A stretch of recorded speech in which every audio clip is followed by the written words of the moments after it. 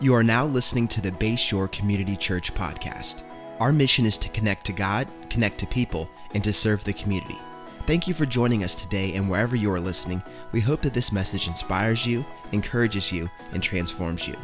Our prayer is that this is just the beginning of a conversation between you and Jesus. Enjoy the message. Thank you for being here today. What a great group we have today. What a great crowd we got. And we want to welcome our Fenwick Island campus. Would you give them a big hand right now? Welcome, guys. Thank you for joining us here on Mother's Day. And everybody online, if you're watching via Facebook right now or YouTube, thank you so much for watching, and share our services with other people. We certainly would appreciate that. So we're glad you're here. We're in a series called Showdown in Egypt, but today we're going to take a break and talk about ladies today. This is a special day for all the ladies that are in the house. So we want to take a little bit of time to talk to moms, but I want to broaden today's message not just to moms, but to ladies in general. And what I want to do today is to talk to different types of ladies that are here today, different types of ladies that are here today. I think Mother's Day becomes sort of tricky for some people because there's a certain stereotype of what, a mother is, and do you fit in that? And so Mother's Day can be very painful for some people, but we want to talk about the different type of women, and this is not going to cover everybody.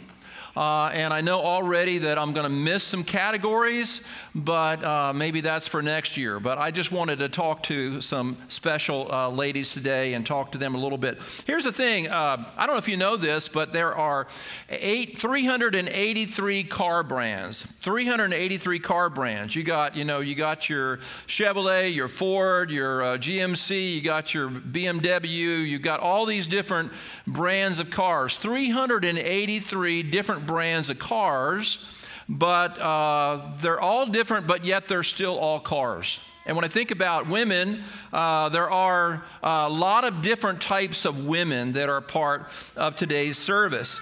Maybe a better metaphor would be flowers. I don't know if you know this, but there are 350,000 flowering plant species. I've got some beautiful roses in front of my house. This is me sitting on the porch looking at these roses. They're so easy to grow. I bought them at Lowe's a couple years ago, put them in the ground, and they're just like flourishing. But there's all kinds of flowers, chrysanthemums, daisies, roses, tulips. That's about all I know. I about exhausted my knowledge of flowers. Different types of flowers. But at the end of the day, all are flowers. Different types of women. So I want to talk today about different types of women that may be here. First category I want to talk about today is women with no children. Women with no children. There are always people on Mother's Day, there's ladies that do not have children.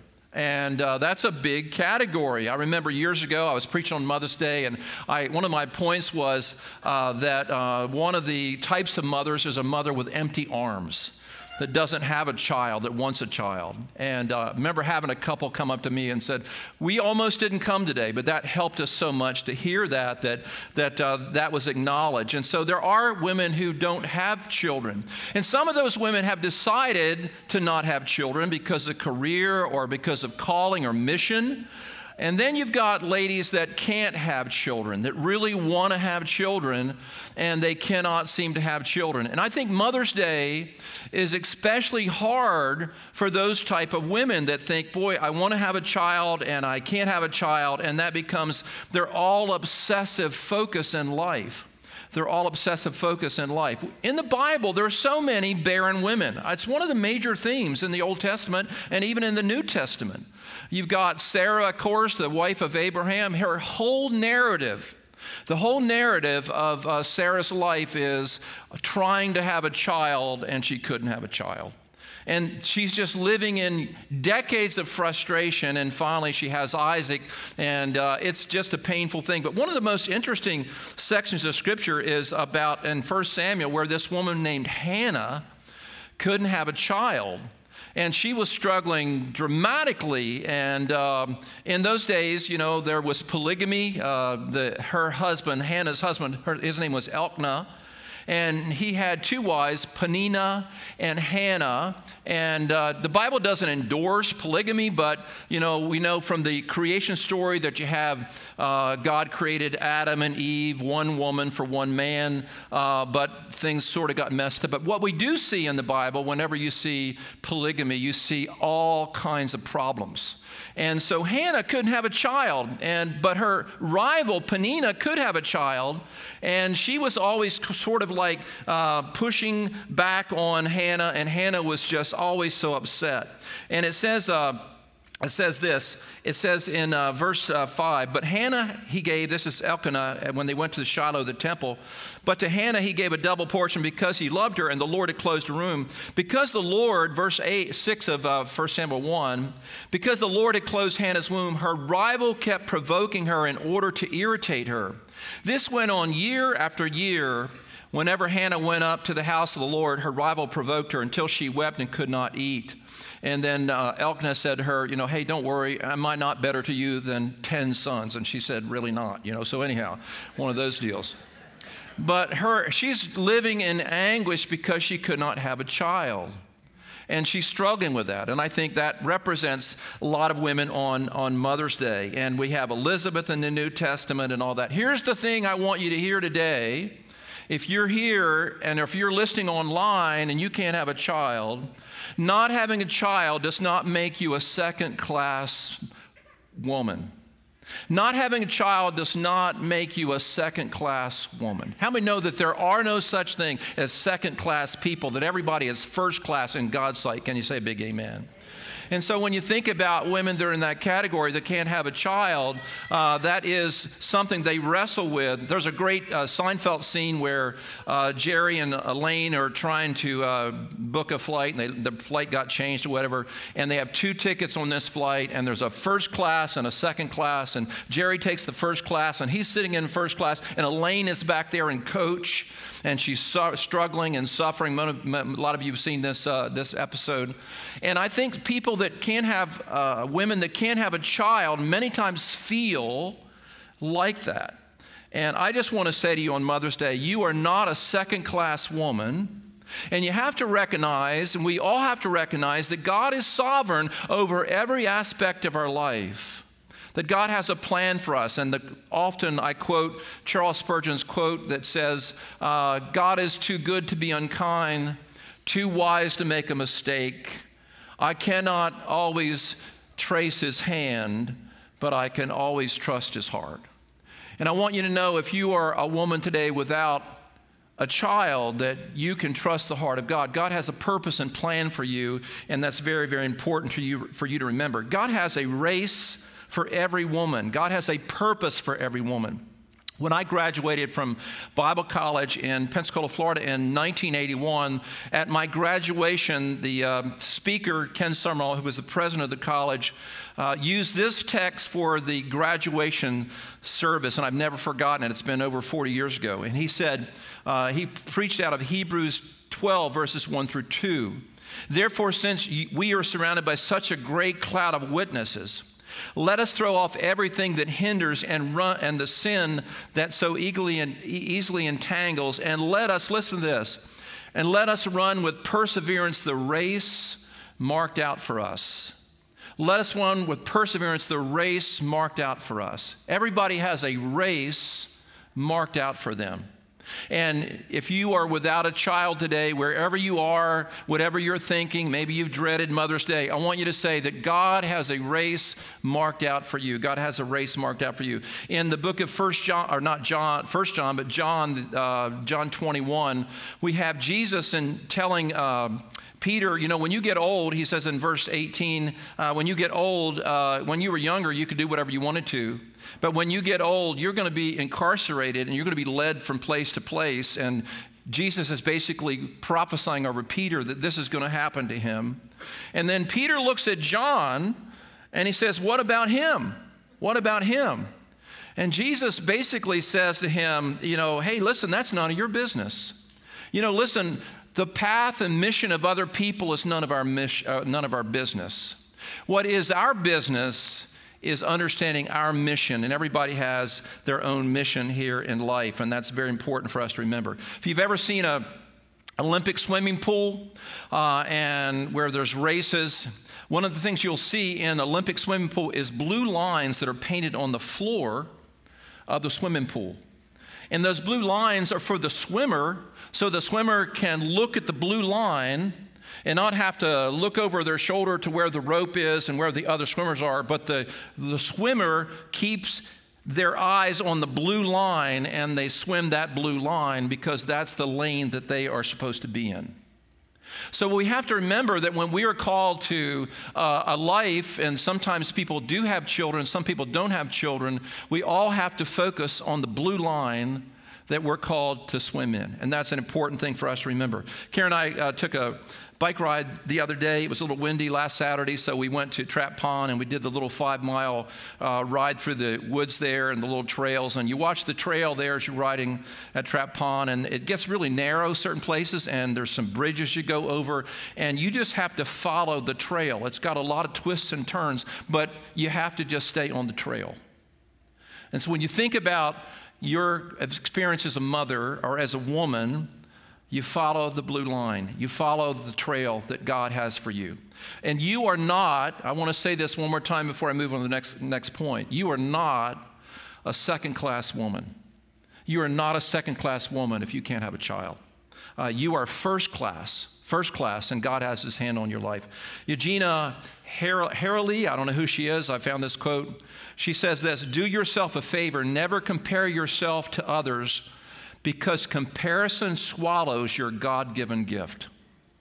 Because comparison swallows your God-given gift. And so if you're looking at other women that are having all these children, you got Fertile Myrtle living next door to you, and you can't get a child, you want to swim your blue line. So that's the first type of woman I want to mention today. God has a plan for you, and I want you to say this with me. If a woman does not have a child, she is not a second-class woman. Important for us to remember that. Second type of woman. I've never heard this spoken about on Mother's Day. Second type of woman is a woman who's lost a child. A woman who's lost a child. And last night I was invited to go to Glen Burnie, Maryland, to give a talk. And there's a lady in our Fenwick Island campus, Jerica Myers, that 1 year ago on Mother's Day, her 32-year-old son died. And so Erica asked me last week if Karen and I would come up to a banquet and speak to honor her son.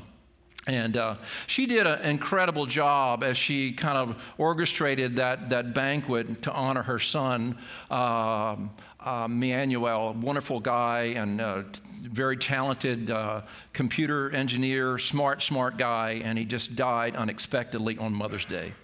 And here's what she said. She's lost a husband. Jerica's lost a husband. She's lost her parents.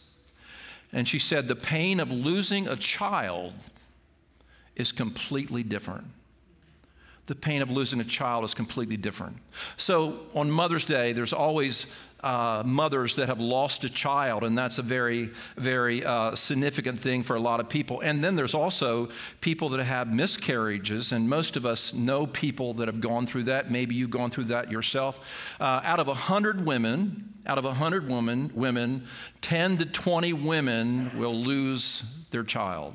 10 to 20 women, that's about 10 to 20%. And the 10 to 20% that lose a child will always lose that child in the first trimester. And you know what happens is there's this thing that I think people on the outside think, well, listen, you just were barely pregnant. How can you grieve over that? Here's the thing. As soon as a woman hears that she's pregnant, she becomes a mother in her heart. As soon as a woman hears that she's pregnant, she becomes a mother in her heart. And I've seen women that, have been pregnant for, 4 or 6 weeks, and they lose that child and they go into incredible grief. And all of us know people like that. And so that's an incredible, difficult thing for people. And so there's ladies in Fenwick Island, such as Jerica. There's ladies here today There's ladies listening online that have lost a child. And that's a very, very painful thing. And what do you do with that? How do you process that? One of the people that I've been inspired by in my ministry over the years is Zig Ziglar. Some of you have heard Zig Ziglar before. If you're a business person and you've gone to conferences, you've probably heard Zig Ziglar somewhere along the line. And positive speaker. He died a couple years ago. But Zig Ziglar, I think it was in Philadelphia, got to hear him in person. And he's the most optimistic, just really positive person. You go to Zig Ziglar, you hear him speak, and I used to listen to his audio books and would listen to his speeches, and he just inspired me. But Zig Ziglar as he was later in life, he lost a daughter that died of pulmonary fibrosis, which is some type of lung cancer. And she was 46 years old. Her name was Susan, and this positive speaker, Zig Ziglar, went into grief. He went into grief. And he wrote a book called Confessions of a Grieving Christian. And here's what he said. He said this. I'll never forget. I heard him say this on YouTube or somewhere. He said, parents are never supposed to bury their children. Children are supposed to bury their parents. And he gave some advice. He was interviewed about how to get through grief. But here's one of the things he said about grief I thought was really incredible. He said this. He said, grief is not only unavoidable, but desirable, because it brings us to the point of realizing the vastness of our love and puts us in a position to trust God alone for our restoration. Grief is perhaps the most profound way of expressing love. The more we love a person we have lost, the greater our grief. So when I stood before about 50, 60 people last night in this banquet room, and I was talking to Jerica and her family, that still a year later after grief, there's no time watch on grief. You can't say you're supposed to be over it by now. There's no such thing as that. But when I stood before this mother who had lost a son a year ago on Mother's Day, I said the grief that you have and the pain that you experience periodically as you go through life is always a symbol of how much you loved your son. It's always a symbol of how much you loved your son. And if you grieve for somebody, the more you love them, the deeper the grief. And if you've lost a child, certainly you know what that's like. Here's what Zig Ziglar says. He gives some counsel about how to deal with your grief. First of all, he says, give out of your grief. Give out of your grief. Now, the thing that we want to do when we go through a real loss in our life with losing a child, we want to just sort of crawl into our own little world. But Zig Ziglar says, want to make sure that you give out of your grief. He says this, when you yourself are hurting, give what little joy you have, and it will return to you. So that's an important principle. And when I work with people that go through grief and grief that we all have experienced, it's so important that we acknowledge what we're feeling, what we're going through, but that we also step out of our world of pain to help somebody else. And I've told you many times, my dad told me when I became a pastor, he said, if you ever get discouraged, you ever get depressed, go to the hospital and walk down the aisles and go in rooms and visit people. When you do that, you'll feel your heart being filled back up. And he is absolutely right. And you've heard me say this a million times. You cannot help another person without helping yourself. So Zig Ziglar says in his grief, he said, make sure that you give out of your grief. I'm a Downton Abbey fan. I've mentioned it before. You either love Downton Abbey or you hate it. And some of you love it. I love Downton Abbey. I like the characters. I like the story. I like the theme of change. There's a scene in this show, I don't remember what season it is, where Matthew Crawley has died. He's the one that married Lady Mary. He's died in a tragic car accident. And his mother, Isabel Crawley, is completely in grief. She's shrouded with grief. She's shrouded with sorrow. And her friend, Violet Crawley, the Dowager Countess, says, there's a man in the community that's sick and he really needs someone to care for him. And Isabel, you're a nurse. Why don't you take this man into your house and help him?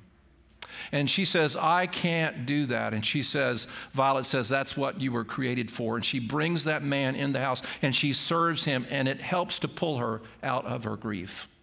So Zig Ziglar says, make sure that you give out of your grief. Share your grief is the second thing. He says, make sure you talk to somebody about your grief. Look to somebody that has listening ears and an understanding eyes that understands your world, and share your grief with another person. I did an AA funeral a couple of weeks ago, or a month and a half ago, I think it was. I've told you about it a couple times, I think. And there was about 100 people there from the AA organization, and the man that I was doing the funeral for was a leader in the AA organization.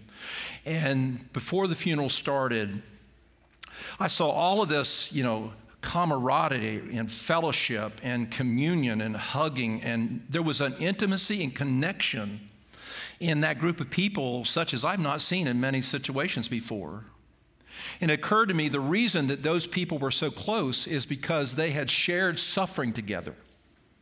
And when you share suffering with another person, it helps you to be connected with them at a deeper level. So share your grief. Here's what Zig Ziglar says: shared grief builds and deepens relationships. And over time, a deep relation gives freedom to share grief.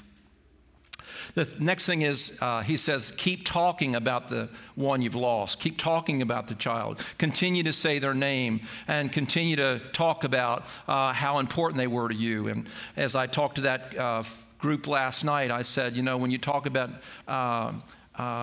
Manuel, make sure that you continue to tell stories about him. You continue to say his name, because talking about the person keeps those memories alive, and that's an important thing. And Harold Ivan Smith says, a person ceases to exist when two things happen. We cease to say their name, and we cease to tell stories about them. So that's an important part of grief. And then Ziglar says, buckle up, buckle up. He said, listen to this, the grief journey is like a roller coaster that you can ride, but you cannot steer. And what that means is that sometimes when you're in grief and you've lost a child, or if you lost somebody important in your life, that you're anticipating a certain moment and you think that moment's going to be terrible. It's coming up on an anniversary or something, and you anticipate that's going to be really bad, and you get to that point and you don't have a lot of emotion. And then another time where you're not expecting anything, out of nowhere, you're plunged into this dark grief. Grief is very random and very unpredictable. And so you have to just sort of understand that. And then he says, here's what you do. By the way, I wanted to mention, I recommend this movie to people. I don't know if you know who Melissa McCarthy is. She's a very funny person in a lot of movies. But there's a movie on Netflix. How many people have Netflix? I think everybody in the world has Netflix. Just raise your hand if you've got Netflix, okay? Netflix, there's a movie called The Starling. And it's about a couple that loses a little girl. And excellent movie. It's powerful, and it really gives a good understanding of what grief is like when you lose a child. And that's an important thing. Ziglar says then, he says, choose what you're going to think about. He says his daughter that he lost, the 46-year-old daughter that he lost, her name was Susan. And he said, I can lament the fact that I will never hear Susan laugh again, or I can be thankful for every time I got to hear her laugh. And then he says, finally, pick three memories, and put those memories in your database, your mental database, and think about those memories. Like a treasure chest full of jewels, every person, every child has wonderful memories, and you pull those jewels out and you think about them. So that's a type of woman that we sometimes neglect in Mother's Day. And great scripture in Jeremiah 31. Rachel weeping, this is Jeremiah 31:15, Rachel weeping for her children and refusing to be comforted because they are no more. Big theme in scripture there. So the next type of woman that we want to talk about. So you got the woman that doesn't have a child. You got the woman that's lost a child. And then you've got single moms. Now, I could ask you right now to raise your hand if you're a single mom, but Fenwick Island campus, this campus, watching online, lots and lots of single moms. Lots and lots of single moms. How many single moms are there? Well, 2021, there were around 15.62 million families in America led by a female householder. Now, there's a graph. I want to show you a graph. This is a graph. This shows you the trend of single moms. I think we have a graph from 1990 to 2020. We have that graph or not? There, I've got it up here. Here it is. That shows you the growth of single moms in America.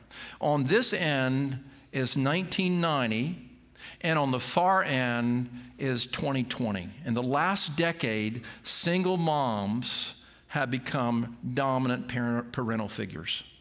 So it's a big deal. There's lots of single moms. And single moms that are trying to navigate and how to do that, and all the responsibilities on them. Are there any single moms in Scripture? Well, there's a couple that are really significant. One is in Acts chapter 16. Her name was Lydia. Most scholars believe that she was a widower, that her husband had died somehow. In the ancient world, life expectancy was very, very short, and your husband could die, and just like that. And, you know, a lot of women were in a situation, if their husband died, they didn't have any financial means, and they would quickly remarry. But this was a woman that had a career, and her name was Lydia. And let me read a little bit to you, just a couple of verses here. Acts 16, 13 through 15. On the Sabbath, we went outside the city. This is Paul and Silas on their second missionary journey to the river, where we expected to find a place of prayer.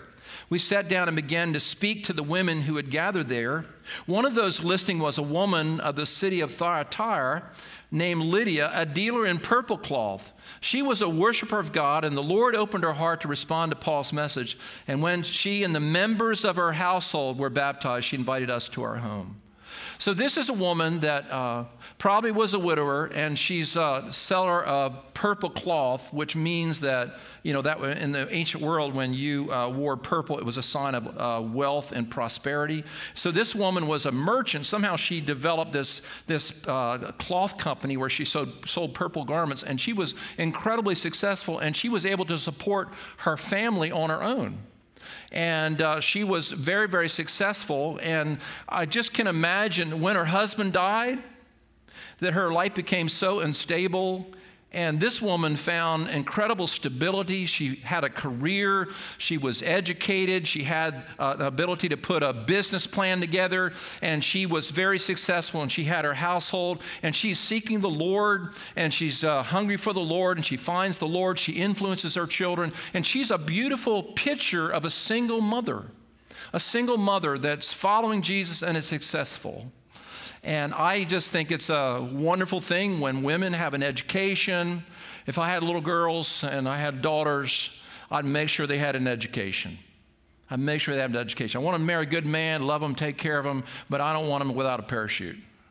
I want them to be able to take care of themselves. And this is a picture of Lydia being able to do that. And she, I don't know what happened in her world, and I don't know what happened to her husband. But, I mean, all of a sudden, things are out of control, and she's got to survive on her own. I remember when I was in high school, I had my first car, a 1969 Chevrolet Nova, and I had bald tires, and I'm riding down to Salisbury on 13 from Seaford to Salisbury, and it's rainy, and I hit a patch of water, and I start losing control. My car's fishtailing, and those bald tires, I'm just spinning around, and ended up in the medium somehow, and didn't get caught by a cop and was able to move on.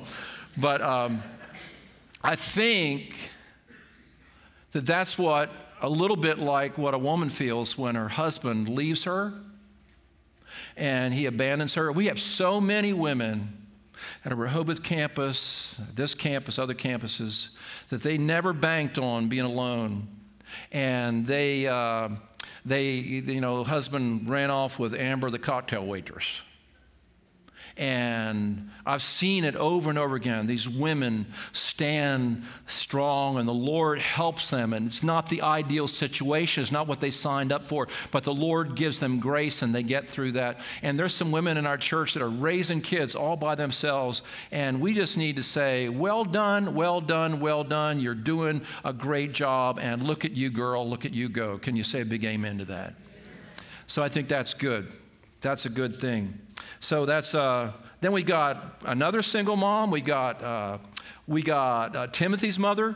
She was a single mom. Acts 16, verse 1, Paul came to Derbe and then to Lystra, where a disciple named Timothy lived, whose mother was Jewish and a believer, but whose father was a Greek. And in the original language, it's clear, Greek scholars say, that when it mentions his father was a Greek, the tense of the Greek indicates that that the father was probably dead. So she's a widower, and she's raising one of the greatest young men that's going to influence the early church. My son, Tim, is named after Timothy. This woman raised this little boy that became Paul's companion. And the last letter Paul wrote, he wrote to Timothy, who was raised by a single mom. And an incredible, incredible story there. So then we got this. We got the mother of children married with a spouse. That's my world. I'm married to Karen for... good night. 45 years. 45 years. We've been married a long time. She's with our boys today down at Rehoboth because, of course, Joel pastors down there. So she's down there with Joel. Said, you want to hear me? You want to hear Joel today? She said, I'm going to go hear Joel today. So, and I'm absolutely thrilled she's down there. And my other son's there. He serves in the church. And we are a nuclear family. And we are a husband and a wife staying together, loving Jesus, working through stuff. You say, you look at me, you say, oh, Pastor Danny, you're like, man, you and Karen are just awesome. Well, when first year we got married, it was awful. This is awful. We were young and I couldn't get her to listen to anything, and she wouldn't get me to listen to anything. And it was just, we were just praying for Jesus to come or one of us to die. I mean, please. But we stayed together. And the Bible holds up this ideal of husband and wife being married together and having children. It's the ideal, and it's something that the Scripture assumes in the New Testament. Book of Ephesians, chapter 5, wives, be submitted to your husbands. That means kind of be sensitive to his leadership. Husbands, love your wives, which is a radical concept in that day. Husbands, they had their wives to have children, and they had concubines and mistresses. And Paul's calling them to a monogamous type of relationship. Totally new, brand new. Women were elevated in the New Testament world. They weren't, I had a college professor, a female at University of Delaware, and she says, can't buy the New Testament because of Paul's, he was a misogynist. He was just such a negative man on women. It's just not true from the understanding of the context that they were functioning in. But what you see in the book of Ephesians is husband, love your wife. Wife, work with your husband in a partnership, be sensitive to his leadership. And then chapter 6, you got the husband and the wife. And then the next thing mentions children. Children, obey your parents. The picture in Ephesians is a nuclear family. And in Colossians, nuclear family, same thing in Colossians. Colossians chapter 3, verse 18, wives, submit yourselves to your husbands as fitting to the Lord. Husbands, love your wives and do not be harsh with them. And then verse 20, children, obey your parents in everything, for this pleases the Lord. So you got wives, husbands, children in the same little cluster of verses. That's the ideal. So then you got, how about this one, this proverbial woman. If you ever read Proverbs 31, that Wonder Woman, she makes clothes and she's working in the field and she's cooking food and she's canning and she's like, her husband's sitting in the city gates. I guess he's just sitting there at the city gates and she's doing everything. But then that is probably an ideal woman, and it says in Proverbs 31:28, her children, speaking of this wonderful woman, her children will rise up and call her blessed, her husband also. So you got a husband, and you got a wife, and you got children. And then, how about this one? How about the early church? I got a bunch of verses here, but the early church, when they're choosing an elder for the church, when they're choosing a spiritual leader for the church, what type of person do they choose? Here's a trustworthy saying, whoever aspires, this is 1 Timothy 3, verse 1. Here's a trustworthy saying, whoever aspires to be an overseer desires a noble task. Now an overseer is to be above reproach, faithful to his wife. And it literally means in the Greek, a one-woman man. Eyes for one woman. Faithful to his wife, temperate, self-controlled, respectable, hospitable, able to teach, not giving to drunkenness, not violent, but gentle, not quarrelsome, not a lover of money.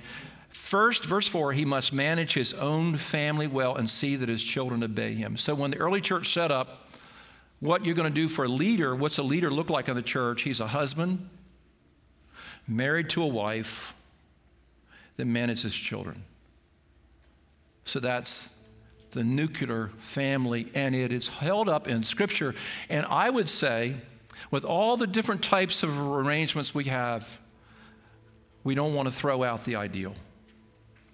Now, I want to ask you a question. How many of you have a landline? How many still have a landline? You have a landline. Raise your hand if you have a landline. Raise it real high. That is something. That's awesome. How many do not have a landline? Raise your hand. Raise it up. Wave your hand if you don't have a landline. It's really interesting. When we got rid of our landline, it was really hard.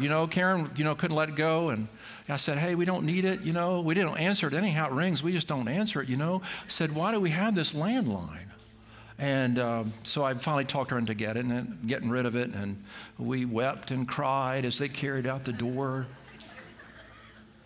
And a lot of people don't have a landline. Some of you do for good reasons. But, the nuclear family is not like a landline. It's not something that's going to go out of style that we should never embrace.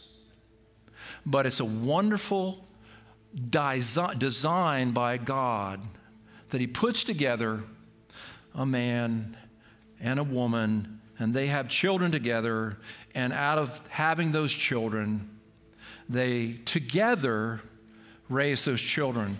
The husband has certain temperament, certain personality that bears on the children. The wife has a certain temperament and personality that bears on the children. So you've got these two different personalities and gifts that come together that, like two hands making pottery, mold something beautiful. So that's God's ideal. If you are not living in the ideal, God's grace is with you.